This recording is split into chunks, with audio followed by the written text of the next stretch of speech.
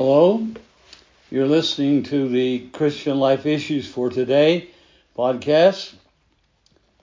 We've been doing a series out of Your Family God's Way, and in particular, developing and sustaining relationships in the home or in the family.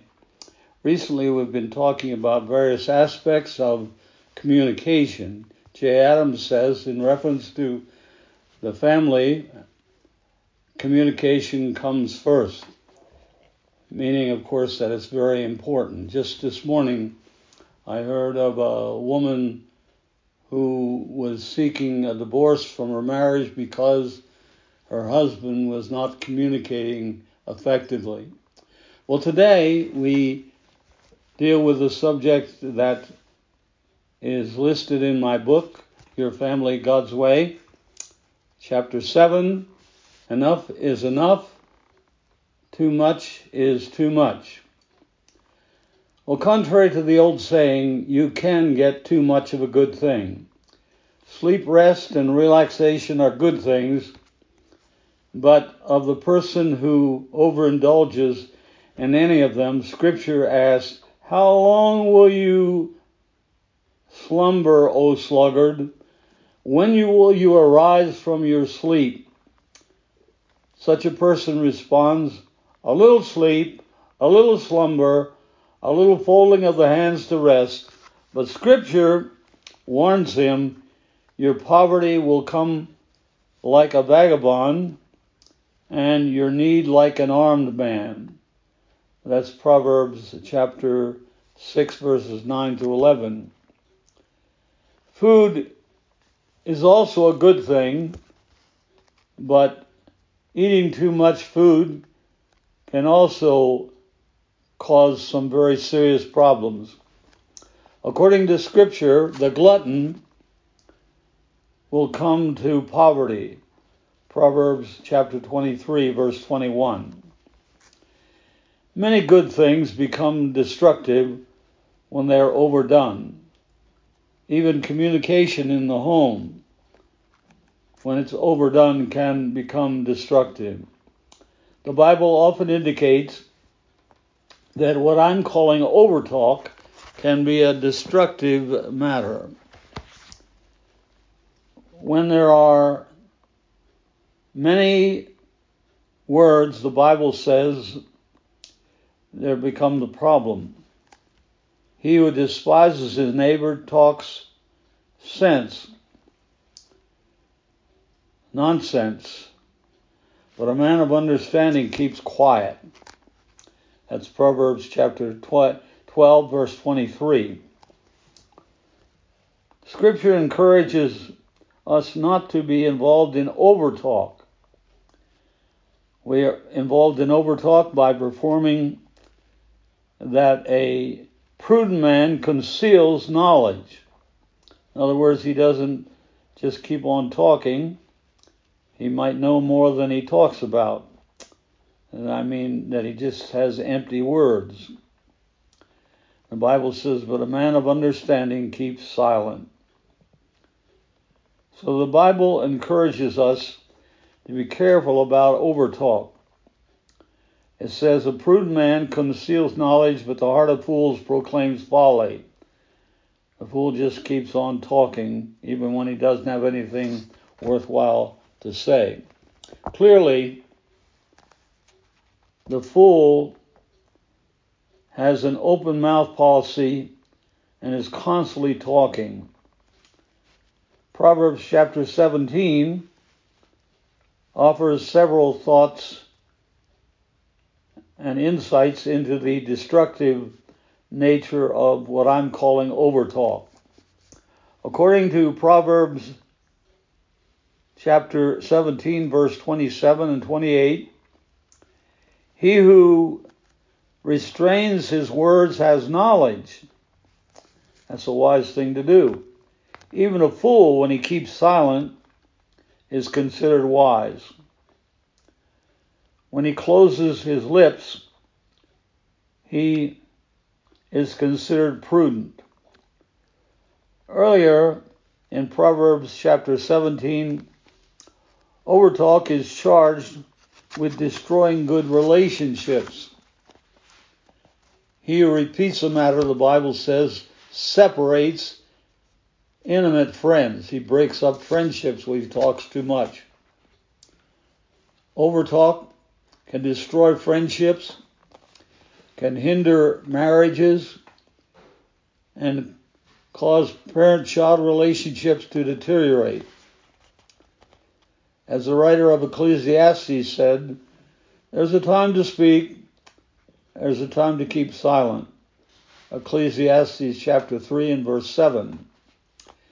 People who want to build their families God's way must know what, when, and how much to speak.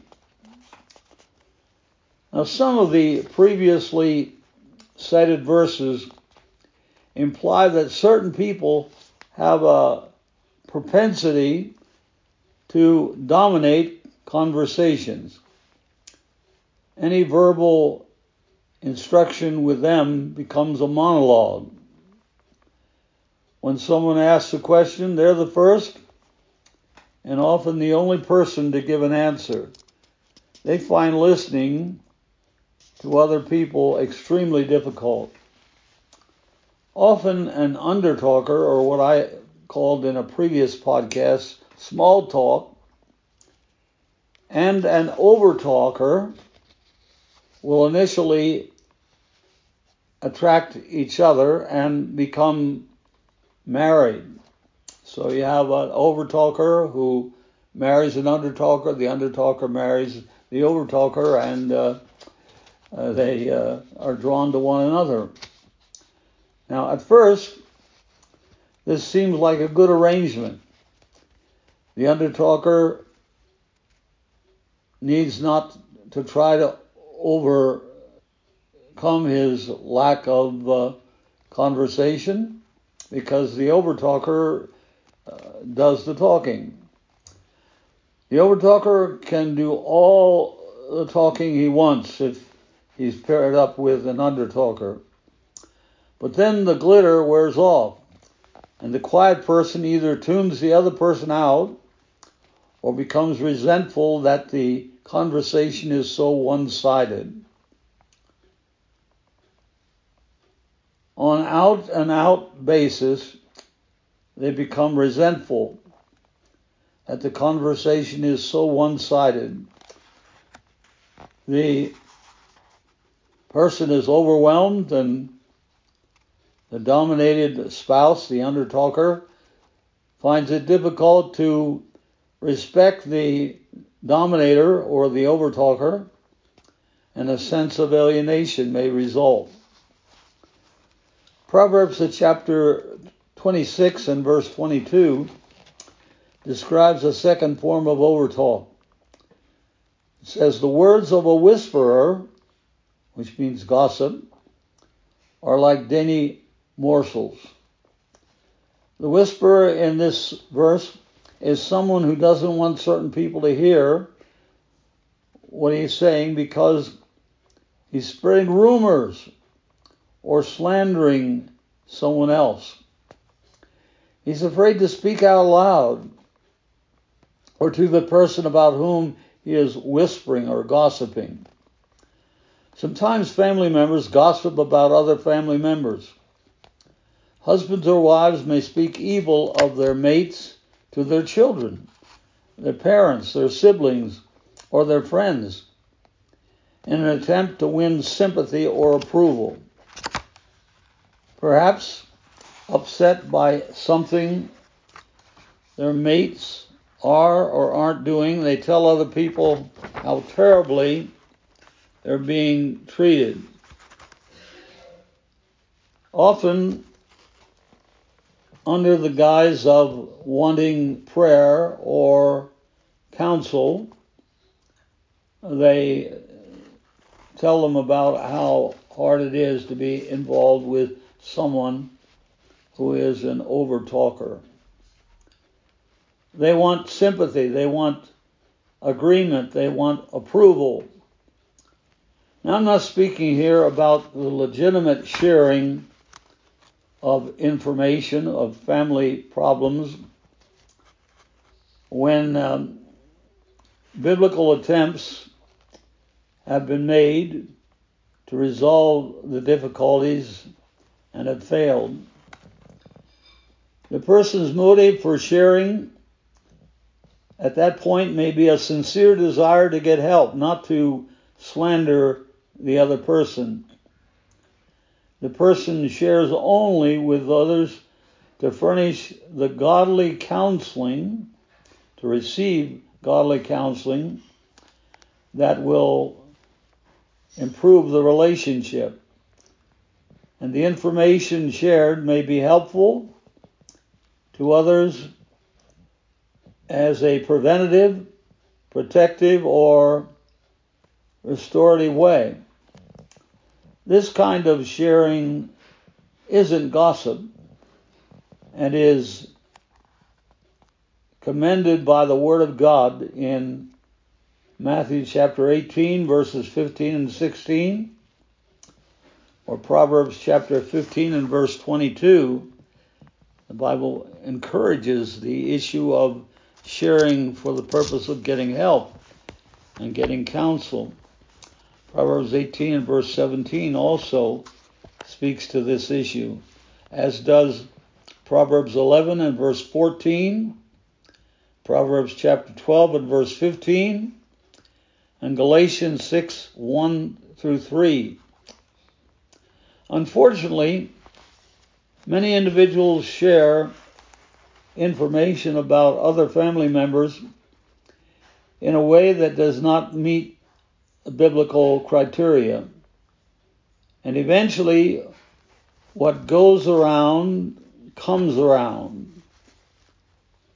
The person's mate or child or parent learns that evil reports are being spread about him, and he then feels betrayed. His confidence in the offending family member is strained. He now wonders if he can trust the other person, and he begins to really feel betrayed. Actually, this then becomes gossip. And when gossip isn't dealt with biblically, it can destroy relationships. When I was much younger, a wise individual warned me about a person who was sharing some juicy tidbits with me.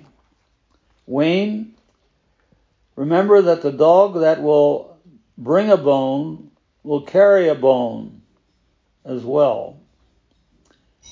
People who carry gossip to you will often carry gossip about you as well and give other people that gossip.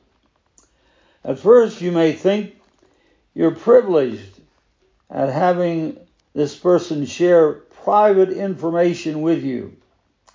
Later, you discover that you have been had, because you find out that this same person has been spreading evil reports about you to other people.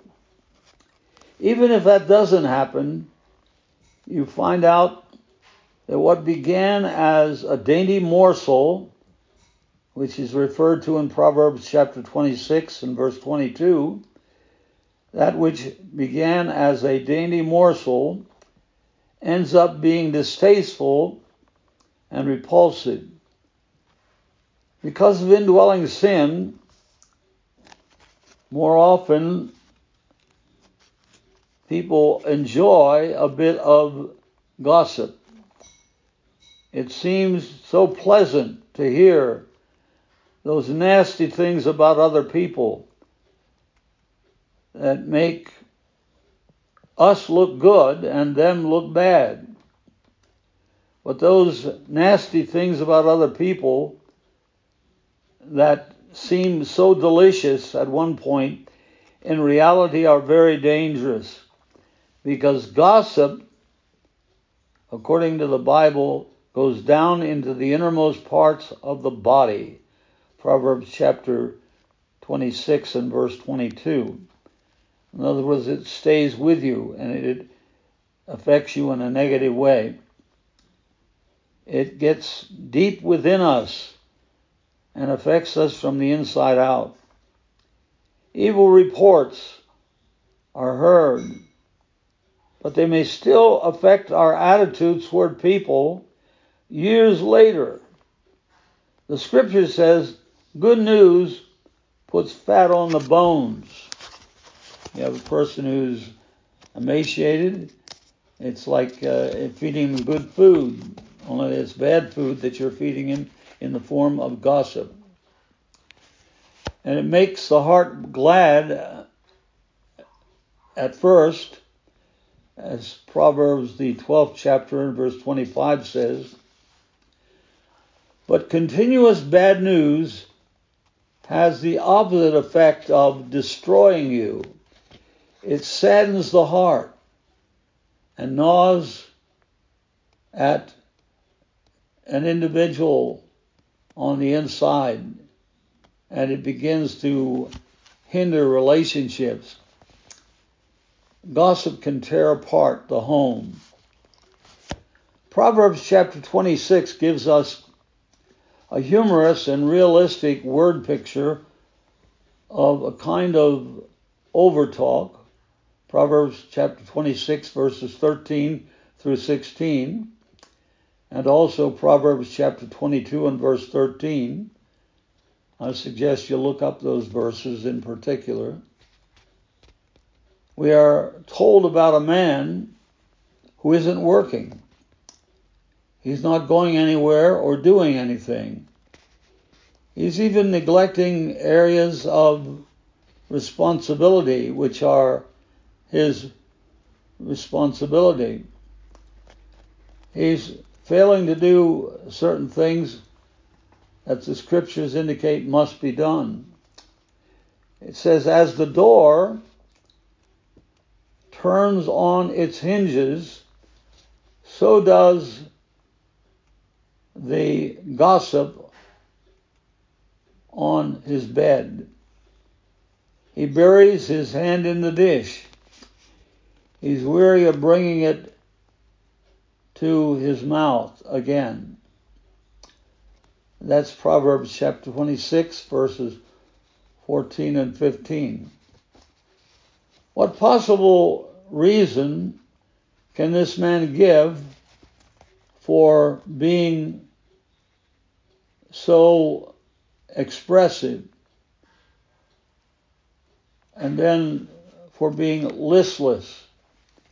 He buries his hand in the dish and doesn't even bring it to his mouth.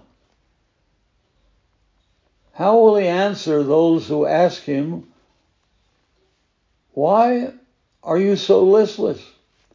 Why aren't you going out there and working? Will this man acknowledge that he doesn't want to work? Will he admit that he's lazy? This man is wiser, the Bible says, in his own eyes than 7 men who can give a discreet answer. Proverbs 26 and verse 16. He can and does justify whatever he does. As far as he's concerned, all his ways are clean in his own sight. Proverbs chapter 16 and verse 2. He thinks he is totally justified in what he is doing or not doing. It says, those 7 men may charge him with an indiscretion, and 5 times God may and does call him a sluggard. In Proverbs chapter 26, verses 13 through 16. But he knows better than God. He knows better than godly counselors. When rebuked for his laziness, he offers his defense. There's a lion in the road, a lion in the open square. That's Proverbs chapter 26, verse 13. Never mind that no one else has seen this imaginary lion. Never mind that other people have gone to work without being attacked. Never mind that lions aren't usually spending their time on the open road or in the middle of a town. Derek Kidner says that this man will be the last to see his own features. As far as he's concerned, he's not a shirker, but a wise person. As far as he's concerned, he's not self-indulgent. He's just below his best in the morning. And his inertia is an objection to being hustled. His mental indolence is shocking to other wise people. Here we have a classic example of overtalk in the form of defensive, self-justifying speech. Regrettably, defensiveness and excuse-making are frequently practiced in families today. Wives do it when a husband asks them to do something, and husbands do it as well. They would like their wives to make certain things, and the wife gives a lot of reasons for not changing. Do that if you would be their response. I'll do that if you. With all the pressures I have on me, how can you expect me to do thus and such? Since you don't give me the help that I need, you're being overbearing and too hard on me. You never show appreciation, so it's no wonder that I don't do the things that you want me to do. Husbands who practice defensiveness with their wives also do that kind of thing. A husband can make his wife feel like a bad person for even asking him to help her in some way. They say, you're unreasonable for wanting me to do what you're asking me to do. What about all the good things I do for you? Why do you always have to find fault? You're just too emotional. It's probably that time of month again anyway. I think everything is fine the way it is. Why can't you ever be satisfied? Compared to the way he treats his wife, you should be happy. I know of so-and-so, look at the way he treats his wife. I'm much better than that woman is. You should be happy and satisfied. How can you say, I don't love you? I don't beat you? I've never been unfaithful. I try to provide for you. I make breakfast, lunch, and dinner for you. Why can't you get it through your head that all I'm trying to do is... And so the wife becomes very defensive, and of course the husband can do it in his realm as well. They practice self-justification and excuse-making. Another form of overtalk is what I call takeover speech. You're having a conversation and suddenly the other person interrupts. Wait a minute. You were wrong about some of the details of what you were discussing, and you missed some important facts. Let me fill in the gaps. And so the person not only fills in the details, but goes on to finish the story. He wants the privilege of giving the punchline and basking in the resultant laughter at what has been said. When that goes on constantly in husband-wife relationships or parent-child relationships, it can be the soil in which resentment, bitterness, and frustration develop. Certainly, non-stop, or what I call motor mouth speech, is a kind of overtalk that hinders relationships. The book of Proverbs speaks of certain people who babble. That's in Proverbs, the 10th chapter. Some people are just like a spring. Words pour forth from their mouths in a never-ending flow. For a short while, it may be interesting to hear what they have to say, and even amusing to have a mother who has a motor mouth, or a father or a child with motor mouth. They just keep talking. But before long, the inane conversation can become a source of irritation. Scripture warns us of the danger of this kind of talk in two ways. First, it calls the person who practices it a fool. That's Proverbs chapter 10, verse 8 and verse 10. And then Scripture also says that this person will be thrown down.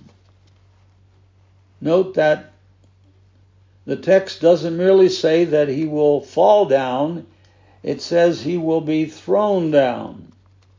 Disaster, defeat, rejection, and humiliation will be his portion or her portion. Disaster, defeat, rejection, and humiliation will be that person's portion.